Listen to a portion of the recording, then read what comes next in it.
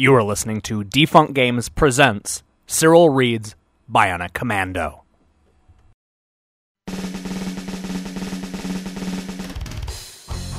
Previously on Cyril Reads Bionic Commando. For 12 weeks, you have listened to me read you the story of Jack Markson, the Bionic Commando. Now, I could spend the time talking about the evil ninjas and how they damaged his arm, or how he teamed up with a kid named Tiger, or how he had to fight a big, giant, man-eating plant. Heck, I could spend the next 10 minutes alone talking about how he battled a squid and lived to tell the tale. I could do all of this, but I'm not going to. Because if you don't already know all of this by now, then you probably shouldn't be listening to the season finale of Cyril Reads Bionic Commando. I'm serious. If you haven't gone through the first 12 episodes, then stop listening to this MP3 right now and go back and find episode 1. You really should hear it from the beginning, and we can wait for you to catch up. For everybody else, prepare to learn what happens to Jack, Tiger, Kilt, Master D, and all of that food. Prepare for action, because this is the season finale of Cyril Reads Bionic Commando. Chapter 20. Jack knew there was only one way to beat the Albatross. He had to destroy the power supply before it destroyed him. The machine didn't wait for Jack to figure out a strategy. It blasted out a barrage of gunfire from every barrel of its arsenal. Jack shot its grappling hook into the ceiling and then swung before the bullets turned him into Swiss cheese. Then he pumped a round of ammo into the Albatross, knocking out 2 bazookas along the right side. 2 down, Jack said to himself. 100 to go. Albatross raised its sights up to him and blasted away again. Jack grappled across the ceiling, 1 step ahead of the bullets, and sprayed down a round of firepower at the rocket launcher along Albatross's flanks. One of the launchers burst into flames with a direct hit, searing Jack's feet with its intense heat. Suddenly, Jack felt the ceiling lifting up and taking him with it. He released his grappling hook and dropped it to the ground, watching the whole top of the command room slide open. The sky above was streaked with gold and pink hues of sunset. Jack thought of Heather and Tiger waiting high above Stage 12. How he wished they were somewhere safe, far, far away from the range of Albatross's missiles. There wasn't time to dwell on that problem now. Albatross began to lift up out of the command room and into the sky. Jack knew that he couldn't stay on the ground like a sitting duck. He'd be bombed into that coffin in minutes. Throwing up the grappling hook, he latched onto the side of the Albatross as it rose above the compound. Jack picked off the cannons on the left side with his machine gun. Albatross whined like a giant insect, shuddered, and then attacked with all of its remaining bazookas. Jack reeled back from the shock of the gun's recoil. He almost slipped off the side of the Albatross into the yawning pit of the command room below. But he regained control and slammed another magazine of ammo into his machine gun. Jack pounded Albatross with round after round of high-powered explosives, jumping and grappling away from its guns. He figured that he had knocked out half of its firepower, but he couldn't go on like this much longer. Then he looked up and he saw a huge orange light at the top of the Albatross. It was blinking more slowly. The power supply. That had to be it. Jack loaded his last magazine of ammunition into Joe's machine gun. He had one more chance to get the Albatross. If he failed, the whole world would fall to the bad Empire. Jack took careful aim and fired. His bullets smashed into the orange light, setting off a shower of sparks that sprayed out like lava from a volcano. The giant magazine shuddered, then began to fall. Jack threw his fist up in the air. He'd done it! He'd destroyed the Albatross. As Albatross hurled downwards, Jack caught his grappling hook on a flagpole at the top of the roof. He pulled himself up and watched it crash into the floor of the control room and then melted down story after story after story until it hit the bottom of the building, fiery inferno. Jack's hands were shaking as he pulled the orange communicator from his commando jacket. Feelings of pride and exhaustion fought each other in his mind as he called Hal's signal. "Jack, you did it!" Hal almost screamed with excitement. Jack had a smile at the very thought of Hal Hamilton, the calmest of the Federation's spy masters, losing his cool. "Hal, the hand is dead," Jack said, "but Master Destructo and Kilt are still alive." "Oh, I know that, Jack," Hal said. "I'm sitting on the ledge looking over Kilt's private helicopter pad right now. Destructo and Kilt have just climbed into the copter. You've got to stop them, Jack. Together, those two maniacs could build the Albatross all over again." "One problem, Hal," Jack said. "I'm out of ammo." "Oh, dude, there's a bazooka hidden at the edge of the rooftop, Jack. Try to get it before they fly away." "What? No, don't push me." Jack stared at his communicator in horror as Hal's voice broke off in a spurt of static. Then the contact went dead. Jack saw it all in his mind's eye like a terrible nightmare. The bad guard had crept up to Hal while he was talking to Jack. Just as Hal had sensed his presence, the guard had pushed him off the roof. His last words had been to Jack. Desperate words for so great a man. Jack fought back the lump that was raising in his throat. He remembered Hal at the Federation Spy School, joking with the new recruits. He remembered Hal being decorated for his successful mission against the Carp conspiracy. He remembered Hal giving him his first spy assignment in the field. Jack snapped back to reality and heard the roar of the helicopter's engine starting up. Kilt and Master D were beginning their getaway. Jack ran to the edge of the roof in search of the bazooka Hal had told him about. He found a wedge in the corner of the building overlooking the helicopter pad. "This one's going to be for you, Hal," he said, picking up the heavy weapon. Then he climbed up to the edge of the roof and sighted Kilt's copter lifting up along the high wall of the headquarters compound. Dozens of guards swarmed around on the ground below. Jack knew that Kilt didn't care how many of his men he left behind. Kilt was that big of a rat deserting the sinking ship. Suddenly, the guards below started pointing up and shouting. Jack knew that they had spotted him. He grabbed the bazooka in the left hand and checked its ammo load. There was enough firepower to blow Kilt into outer space. Jack knew that he would be too late if he waited for the copter to climb to his level. Soldiers would be radioing Kilt about him right now. Jack jumped off the ledge into a free fall, waiting for the shot that would avenge Hal's death. He dropped 10 feet, then 20, then 50. When Kilt's copter was just right in front of him, Jack opened fire. Bam!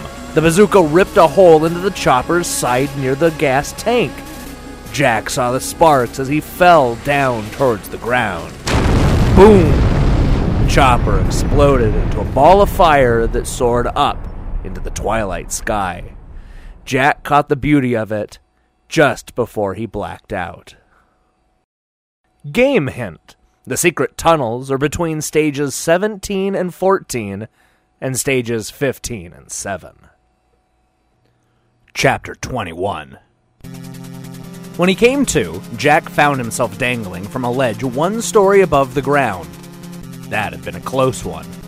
Somehow, just before he blacked out, he must have activated the bionic arm's grappling hook. The wail of sirens blasted through the headquarters, followed by a series of loud electronic beeps that almost shattered Jack's eardrums. It sounded like the end of the world. Below him, Jack saw hundreds of Kilt soldiers running around like frantic insects. He found out why a second later. Kilt's voice boomed out over the loudspeakers throughout the complex. "Comrades, I have ordered the tape to be played in the event of my death. Without me, the bad empire cannot live on. I do not want any second-rate commanders taking over the troop of my dreams. Kilt alone will be remembered as the leader of bad. I have made sure that none of you will disobey my wishes. When this tape ends, It will activate a secret control. That control is connected to a self-destruct mechanism. Comrades, I am taking you with me through death's door. You have 60 seconds to prepare yourself to die. Farewell. Jack felt panic wash over him as Kilt began a countdown the seconds to destruction. He had less than a minute to make it back to the helicopter before he was blown to pieces with the rest of Kilt's empire. And worst of all, he had no idea where Super Joe was. How could he ever find him in this complex in 60 seconds? Jack felt a sick feeling rush over his stomach. Kilt was dead. Master Destructo and the Hand were dead. The bad empire would soon be blown to smithereens. But none of this mattered if he didn't find Super Joe in time. Jack tried to calm his thoughts. He remembered that Hal had taught them in school. In emergencies, there was always one rule to follow: rendezvous at the escape point. Jack knew that that's all he could do. He just hoped Super Joe would be there waiting for him. Kilt was counting down the seconds to destruction in mad glee. 52, 51. Jack started to grapple back to the building, story by story. He had dropped the bazooka when he blacked out. Now all he had to protect himself was his bionic arm, but he didn't even need it. Bad soldiers he came near were only worried about saving themselves. They didn't seem to care anymore about the Bionic Commando who had blown away their leader. They were scrambling for helicopters, too. 40, 39! Jack tried to shut out Kilt's voice from his mind. He didn't want it to be the last thing he heard before he died. 37, 36! Now Jack was one story away from the top of the building. He threw out his grappling hook and swung up to the roof. 32, 31! Jack searched every inch of the rooftop. No Super Joe! He pulled out the communicator and radioed to Heather in the helicopter. Heather, don't waste a second. Bring the copter down to the rooftop of the main headquarters building. Tiger will tell you where it is. Jack, I've heard from Joe, Heather screamed over the communicator.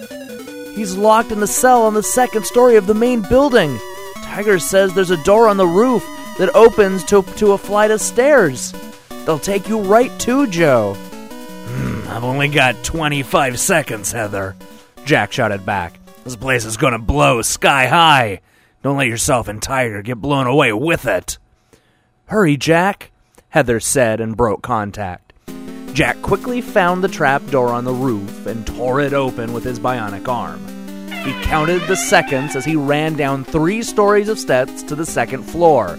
It took 7 seconds to get down, and it would take at least 7 seconds to get back up. Joe! He screamed as he hit the second floor and opened the door of the stairwell. Where are you? Jack heard a faint voice answer him off the left side of the hallway. He rushed into the huge room filled with 3 tiers of cells. Joe stood up behind the bars off the ground floor cell, guarded by 2 of Kilt's soldiers. They pointed their guns at Jack and started to fire.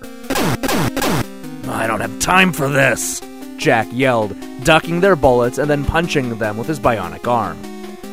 Over the loudspeaker, Kilt was still counting down.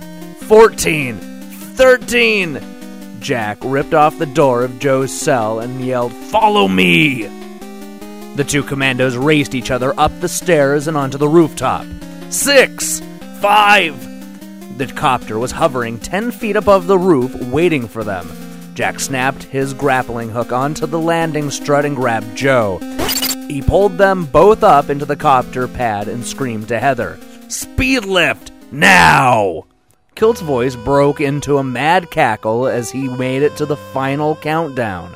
2, 1, destruction! Jack looked down at the Bad Empire as it went up into an inferno of flames that looked like an explosion of the sun. It was over. It was all over. Kilt and his henchmen would never curse the face of the earth again. And Heather and Tiger and Joe, they were all safe.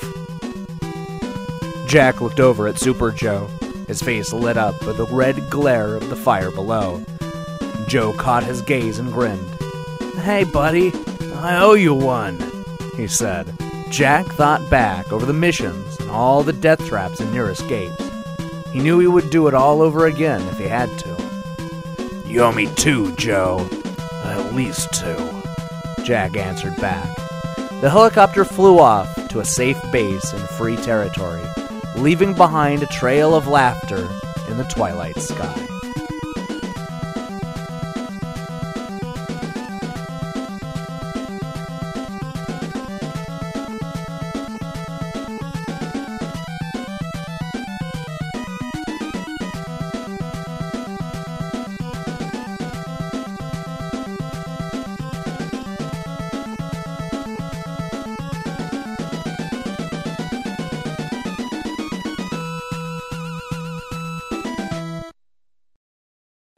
Dear reader, I hope you liked Bionic Commando. Here is a list of some other books I thought you might like. Between Planets by Robert A. Heinlein. Black Suit from Outer Space by Jean DeWeese. Dog Song by Gary Paulson. Izzy Willy Nilly by Cynthia Voigt. And Trapped by Arthur Roth. You can find these books at your local library or bookstore. Ask your teacher or librarian for other books that you might enjoy. Best wishes, FX9. And now, an open letter to J.B. Stamper, author of Bionic Commando. Dear J.B. Stamper, of course, I'm just going to call you Judith. Do you mind if I call you that, Judith? I hope not. Well, Judith, we finally made it to the end of this book. Can you believe it? After all these weeks, we're finally there. And you know what's kind of sad? Is that lately, these are the only books I've been reading. All my friends are reading these really big, meaty novels, and they talk about interesting story arcs and character development, and oh my god, it sounds so great. But I'm stuck here, reading about Ninja Gaidens and Bionic Commandos. Well, I hope you're happy. Before we get into all the other stuff going on with this book, first I want to talk a little bit about this chapter. There's actually just a couple of things that stood out about these last 2 chapters that I thought I might bring up. All right, first and foremost, Super Joe is missing. Who saw this coming? When they split up in the last episode, we all knew that Super Joe was going to die. Well, maybe not die, but we knew that he was going to get captured. And we also knew that it would be a really convenient way of Super Joe to be saved. I mean, let's face it. How much more convenient to the story can you get when you have 30 seconds to save him, and there's a trap door that leads straight to him on the roof of the evacuation point? How convenient is that? That's terrible writing. What's more, that the conversation that Heather has with Jack is longer than 30 seconds. How do you explain that, Judith? By the way, in case no one else is going to mention this, Kilt is a major douchebag for blowing up his own men. I get it. You don't want all of your other people to take over, but why not at least give them the freedom to make their own organization or at least use your technology or something? Why do you have to kill them? And that's not all. I don't understand this ending. You blow him up. You blow up Kilt and Master D. You blow him up in a helicopter. What a cop out!